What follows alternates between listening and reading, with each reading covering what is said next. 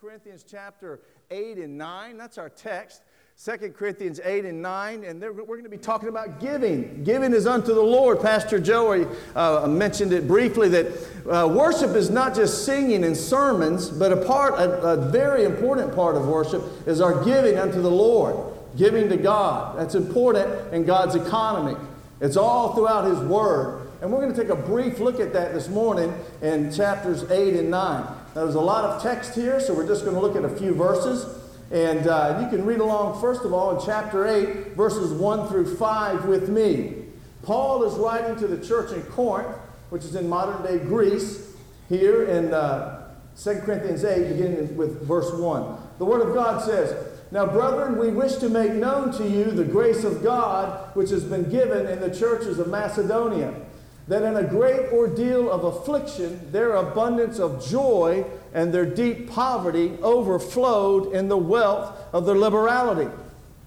For I testify that according to their ability and beyond their ability, they gave of their own accord, begging with us with much urging for the favor of participation and the support of the saints. And this, not as we had expected, but they first gave of themselves to the Lord and to us by the will of God." And also, if you have your copy of the Scriptures, chapter 9, verses 6 through 8. "Now this I say, he who sows sparingly will also reap sparingly, and he who sows bountifully will also reap bountifully. Each one must do just as he has purposed in his heart, not grudgingly or under compulsion, for God loves a cheerful giver. And God is able to make all grace abound to you, so that always with all sufficiency in everything you may have an abundance for every good deed." Let's pray together. Father God, we thank you that you love us. We thank you that you are with us in this place. Father in heaven, thank you that you loved us enough to send down Jesus, your Son, to make us clean through His blood sacrifice on the cross. Thank you for your resurrection power, Jesus. Thank you that you are alive now. And we just invite you in this moment to draw near to us. Lord, open our eyes, open our ears to hear what you want to say to us from your word. We pray that your Holy Spirit would take your holy word and you would plant it deep into our hearts now. Lord, give us ears to hear and give us humble hearts that obey you. You are the living God, and you speak to your children. And we pray that we would hear your voice. Soften our hearts. Have your way in our lives individually and as a church. Your kingdom come. Your will be done in us as it is in heaven. Bless this time, we pray, in Jesus' name. Amen.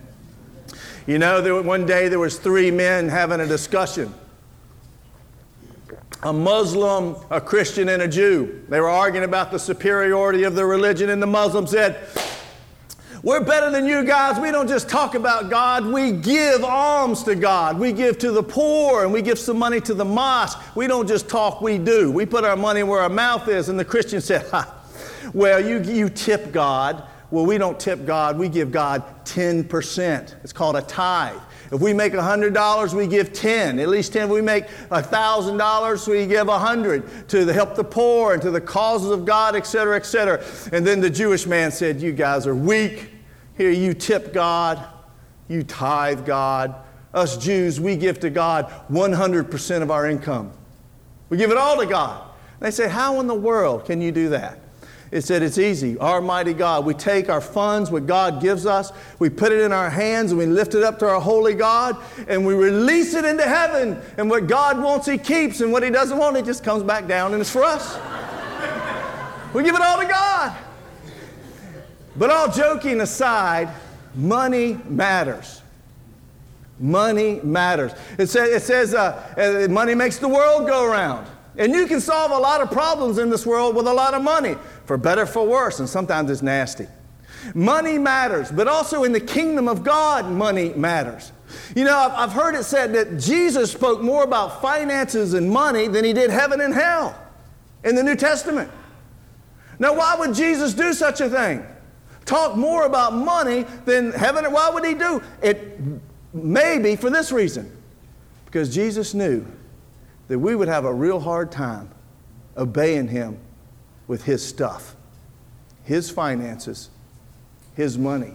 Maybe Jesus knew that it's hard to obey God with money. Would you agree? I think it is a challenge.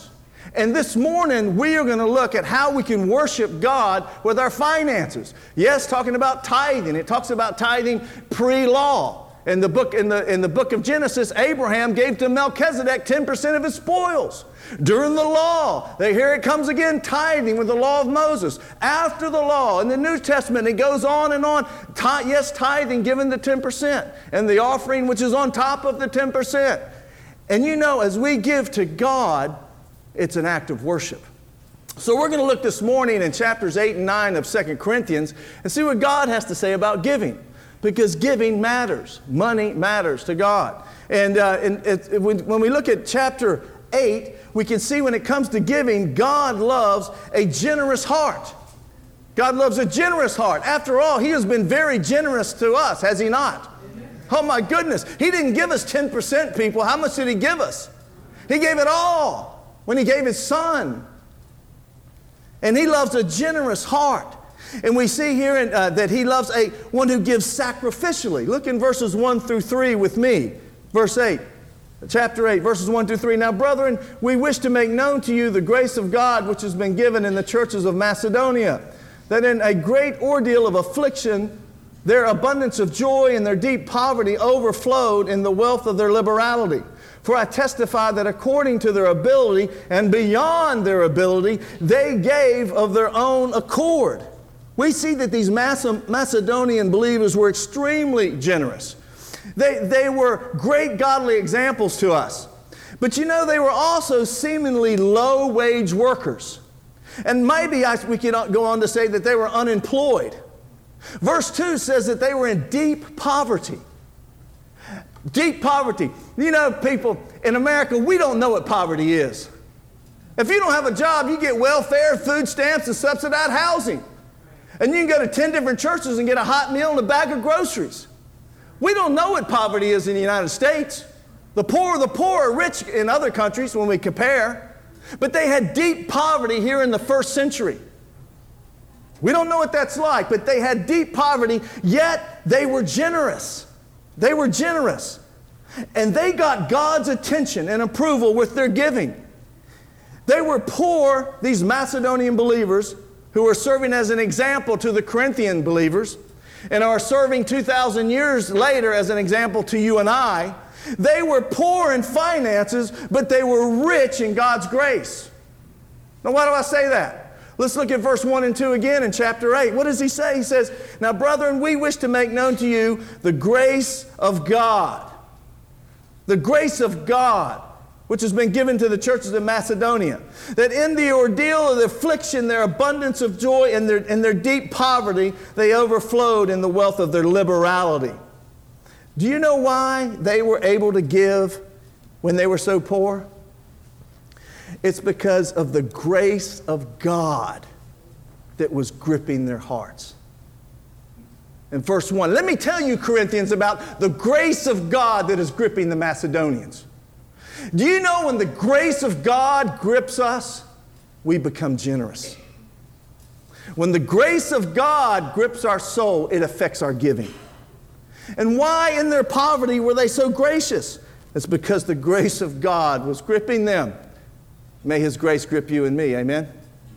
And they had deep poverty, but they had an even deeper presence of the grace of God in their lives. They're truly rich. When you look at eternity, they're truly rich.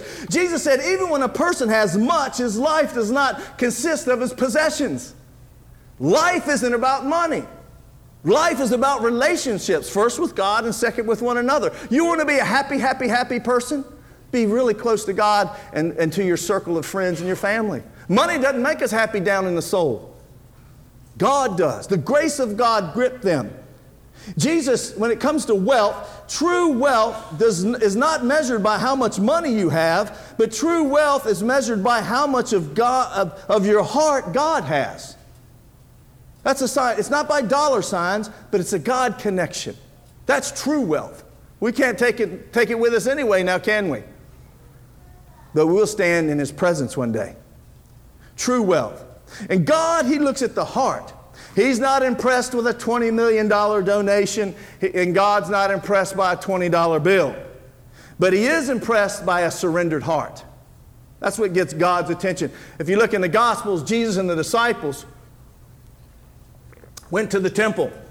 And everybody was going by the treasury, putting in their gold and their silver and their gold. And the disciple says, "Look, Jesus, look what they're doing." He was silent. And then comes this senior citizen, elderly widow woman, tattered clothes, no doubt. And she makes her way and puts in 2 little copper coins. Clink, clink. And when she puts in those 2 worthless little copper coins, the Son of God speaks. He said, "You see that woman? She gave more than all the rest of those people with the gold and the silver. Because they gave out of their abundance, and she gave out of her poverty. She gave everything she had." And when we give sacrificially, that gets God's attention. Amen? Or oh me. God likes it when we give generously and sacrificially. And I'll just say this. Most of us in this house who tithe, most of us in this place who tithe, we tithe with, it's a surplus giving for us. I tithe, but I'm not hurting. Most of us in here tithe, it's surplus giving. Maybe we don't get the latest Cadillac or the 4-story house or mansion, but we're not hurting people. Sacrificial giving, I don't see much of that in my own life even. But sacrificial giving gets God's attention. And tithing is important, but there's other people, possibly in this house. When you tithe, it's not surplus giving, it's sacrificial giving. Because maybe you can just barely afford to get those bills paid. Or maybe you're in debt. Or maybe you got some problems, but you tithe anyway because you love the Lord. Because you love the Lord. And I'll tell you this, you make heaven smile. God sees it all. And God, that gets God's attention. When we give sacrificially. But in addition to giving sacrificially, it also pleases God when we give sincerely. Let's look at verses 4 and 5 together. Verse 4, it says, Paul's talking about the Macedonian Christians to the Corinthians Christians. And he says to them, in verse 4, he says, "The Macedonians, they were begging us with much urging for the favor of participation in the support of the saints." Now, did you hear that? Did you hear that? The Macedonians are begging us to pass the offering plate. When was the last time we begged to take up another offering in church? When was the last time we begged, "Can I give some more?" I don't know that I've ever done that. But you see sincerity in their giving. You see their heart. That's verse 4. Where verse 5 goes on to say, "And this, not as we had expected, but first they gave themselves to the Lord and to us by His will." Godly giving first and foremost involves giving ourselves and giving our hearts to God and to His people. If you sum up all the Bible, it's love God and love people. And God loves it when we give with sincerity. It's from the heart. It's not just I got to, and I fall into that route, that category, I'm afraid. I give because I love God, but you could see it in their hearts. And the giving is a matter of the heart first and foremost. And you know, when God has our hearts, He'll also have our wallets. When God has our hearts, He'll also have our checking accounts. It's really a matter of the heart. Giving is a matter, it's a heart thing more than it is a finance thing. It is. As if we look in the book of Malachi, where God was speaking to the children of Israel, and He said, "You're robbing me." How? In your tithes. You're not tithing. And He went on to say, and why were they not tithing? Well, read on in the Scripture. What does God say to them? He said, well, I'll tell you why they weren't tithing. They had drifted from God. It's a heart thing. It's a relationship thing. He said, "Your forefathers have not kept my ordinances nor my laws, and neither are you." And they drifted from God. Maybe they were distracted. Maybe there was sin. Maybe they were busy. I don't know what it was. But when it came to giving, they were not listening to God. And there was a separation. And God said this to them, "Children, would you please return to me? Come close to me. Return to me, and I will return to you, says the Lord. See, the giving thing, it wasn't about the money. It's about the heart, and it's about the relationship. It's always been that way with God. God owns the cattle on 1,000 hills. Does He need our $20 bill? Does He need our $20 million? No. But what does He want? Our hearts. He wants us to prove to Him that we love Him. And the starting place is 10%. It's a heart thing. God loves it when we give sacrificially. He loves it when we give sincerely. It's important to God. So we could ask ourselves this: what grips our hearts this morning? Is it the grace of God, or is it some lesser thing? May it be the grace of God. And when the grace of God grips our hearts, it also it affects our giving. It's important. We give with sincerity. With sacrificially, we give sincerely and also systematically. If you look in the rest of chapter 8, there are different terms used, such as organized giving or planning and advanced planning, or to prepare. You've been preparing since last year, and other brothers were sent to them to help them prepare and to arrange in advance. And also in another letter in 1 Corinthians chapter 16, verse 2, Paul said this to the same church, the Corinthians. He said, on the first day of the week, let each of you put aside money as he prospers and save, so that when I come, I will not have to make collections. Systematic giving is important. And it's important that we give to God from our hearts, but it's also good to give to God using our minds. The most important thing is, our goal is this, that we're obeying our King. Amen? Jesus said this: if you love me, you'll obey me. Yes, may we give with our hearts, but may we use wisdom and use our minds too. And systematic giving is very helpful. God loves it when we give sacrificially, sincerely, and systematically. When we look over in verse 9, we can also see that God not only loves a generous heart when it comes to giving, but He also loves a joyful heart. And if we look at chapter 9, verse 7, we can see this. This is the most popular verse when it comes to joyful giving, where Paul says in verse 7, each one must do just as he purposed in his heart, not grudgingly or under compulsion, for God loves a what? God loves a cheerful giver. Cheerful. And that word cheerful can be, the word is where we get the word hilarious from. A hilarious, with hilarity. You are like, you can't wait for that plate to come, y'all. Yee-haw! Pass the plate. Excuse me. I lived in Texas for 5 years. It's rubbed off on me. Hilarity, joyful giving. It says God loves that. I wonder why God loves that. Maybe because that's how He is. God loves to give. It's more blessed to give than receive, Jesus said. He loves a cheerful giver. And as we look at the Macedonians here, we see that they were joyful. Let's look at, I'm going to go back to chapter 8, verses 1 and 2 one more time. What does it say? It says, we wish to make known to you the grace of God which has been given to the churches of Macedonia. The grace of God is strong on these believers of Macedonia. Verse 2, that in a great ordeal of affliction, their abundance of joy is evident. They had great affliction, and they also had great joy. And why is that? Because the grace of God was gripping their hearts. When the grace of God grips us, it makes us generous. And when the grace of God is gripping us, it makes us more joyful, says the Lord. When God has our hearts, there will be more joy. The fruit of the Holy Spirit is joy. In the presence of the Lord, there is fullness of joy. And if you look at Paul when he was in prison, possibly to be executed at any time, what did he say? Rejoice. Rejoice in the Lord always. Again, I say rejoice. A byproduct of God's grace in our lives is joy. And they certainly had joy, and it was obvious in the way they were giving. God loves a generous heart and a joyful heart when it comes to giving. But is it easy to give, to have joyful generosity? Is it easy? Is it easy to give joyfully and generously and sacrificially? Is it easy? It is not easy. Of course not. And why is that? It's because there are some enemies that that can challenge our obedience in this matter. There are enemies that come against joyful generosity, and there are a couple of them I want us to quickly look at in chapter 9. And the first one is found in verse 5, where the scripture says this.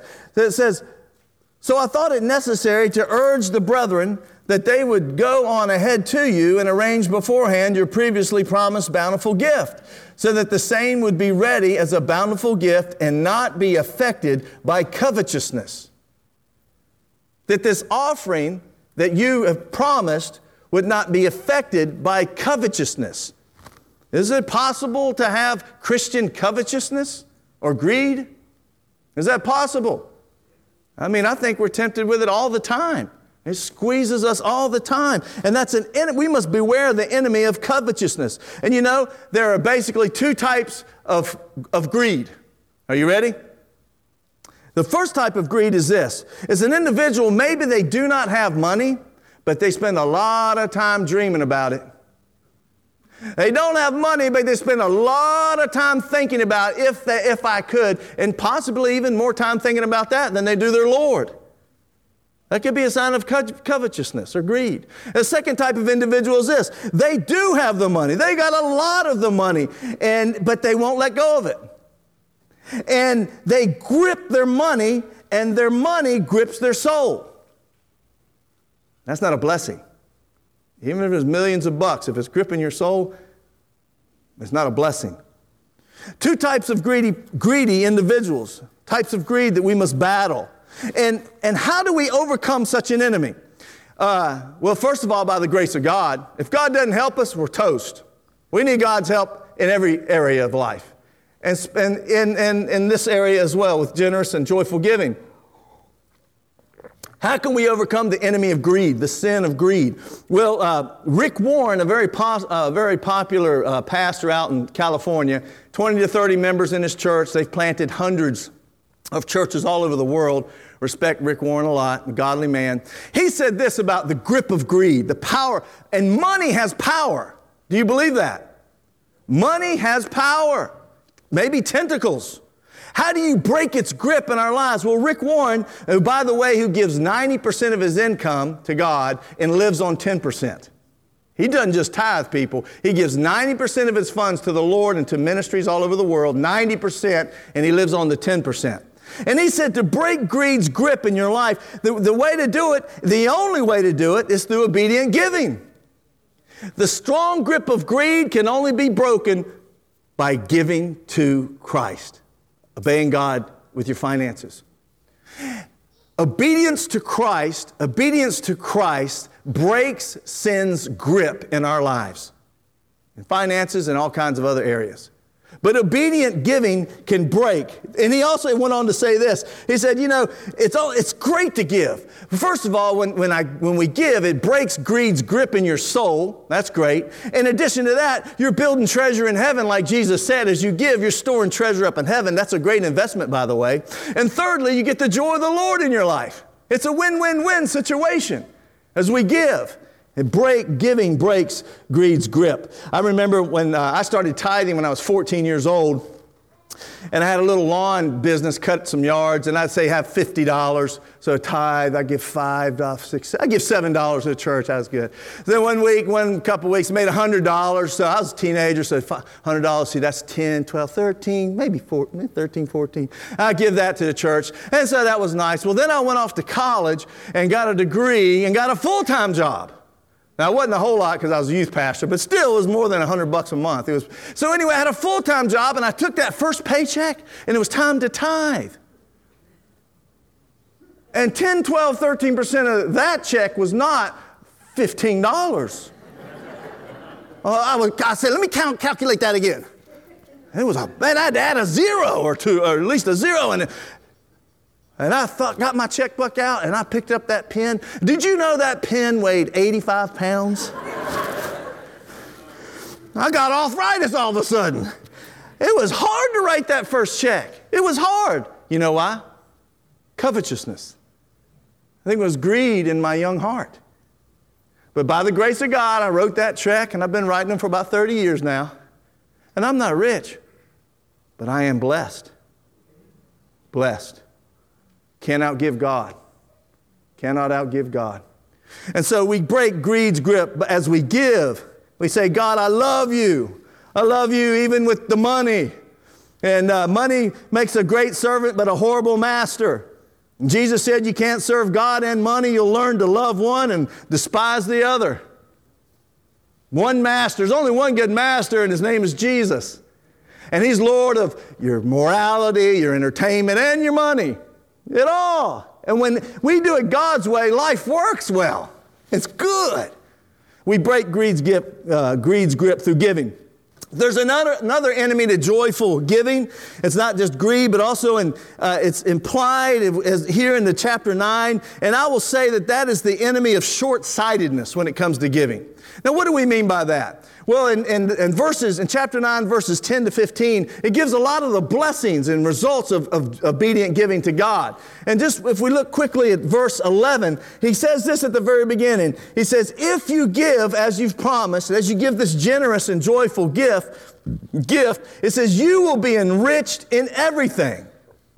God, you can't outgive God. You give to God, He'll enrich you in everything. He'll give back to you. For all liberality. And I just want to stop there just for a moment. Why does God enrich you? For all liberality. God blesses us, yes, because He loves us and He wants us to enjoy things. But God blesses us so that we grow in generosity and liberality in giving to others. The blessings of God were never, never, never intended to stop with us. Whether it's money, whether it's the truth of the gospel, whether it's your ability, whatever it might be, the blessings come to us so that they go through us to bless this world and make Christ famous. Amen? So He gives to you whatever you have. It all 100% belongs to God anyway. And if you're faithful, He will enrich you in a lot of different ways, and He does that so that you grow more generous. Amen? I think that's good. That's God's plan. But He goes on to say He'll enrich you in everything. And if we look, we don't have time to go into details with these verses, but 2 different times it says, as you give in obedience, thanksgivings to God, they'll multiply. He says the increase of your harvest of righteousness, you'll grow in righteousness. That will increase. He goes on to say that God's glory will grow in the churches because of your obedience. He says in verse 14 that they will yearn for you, kingdom relationships. They're yearning for you and you love them and your relationship comes alive. Real kingdom relationships is a byproduct of obeying God with giving in everything. You know, when He says He will enrich you in everything, it may not be with more dollars. God knows what we can handle. It may be, for example, that your children see that you love God in every area of your life, and your sons and daughters, they really start following Christ and they grow up to be godly people and you have a godly heritage. Is that a treasure? That's a much greater treasure than all the money in the world, that your children love Jesus and follow Him. I'll enrich you in every way, says in verse 11. I mean, it might be that other souls will be saved because you're given to God and the work of His kingdom.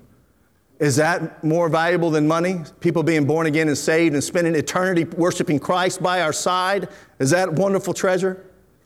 Might it be that as you give and break greed, as we give and break greed's grip in our heart, maybe God will replace things in our heart with emotional stability and love and joy and peace in our souls. Is that riches? Is that good? Oh, God does that. I will enrich you in everything, He says. And this is nothing new. This is nothing new. We also see this in the book of Malachi. When God said, don't bring a portion of the tithe. Bring the entire 10% into my house and see what I do for you. As a matter of fact, God said this one time in Scripture and one time alone. He said, test me in this. Test me and see what I'll do. And see if I do not open up heaven for you and pour out a blessing that you can't even contain. As a matter of fact, you'll be blessed so much you have to pass it forward. That's what God says in Malachi. He says, test me in this. He says, your vines will not cast their fruit. The fruit would fall prematurely and rot sometimes. That's wasted resources. Your resources will not be wasted. They'll be harvested and used if you'll tithe to me. God told them. He said, and I will rebuke the devourer, the enemy of your soul and of your family that makes your car break down possibly. Or all these, there's holes in your pocket, all possibly. The devourer is real, but God told them in Malachi, if you'll obey me in this, I'll keep him at bay. Is that good? That's very good.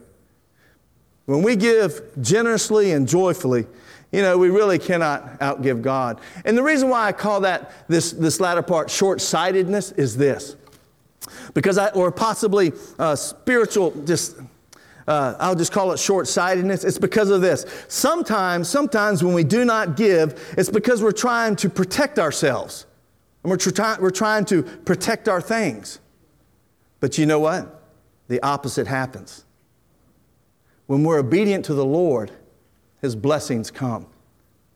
And God says, bring the whole tithe. And He loves it when we give generously and when we give joyfully. And may we do that to the glory of His name. Amen? Let's pray together. Father, thank you so much that you gave it all. You not only gave us the gift of life, but you gave your holy innocent Son, Jesus. You gave it all. And we pray, Lord, that you would help us grow in obedience to you when it comes to the worship of tithing and offerings and finances. Jesus, we pray that in an increased way you would be Lord over us in this area. Lord, deliver us from anything that stands in the way of obeying you in this. Lord, help us move forward in obedience in this area so that you're praised, so that you're pleased with this area of our lives. To the glory of your worthy name, Jesus. In your name we pray.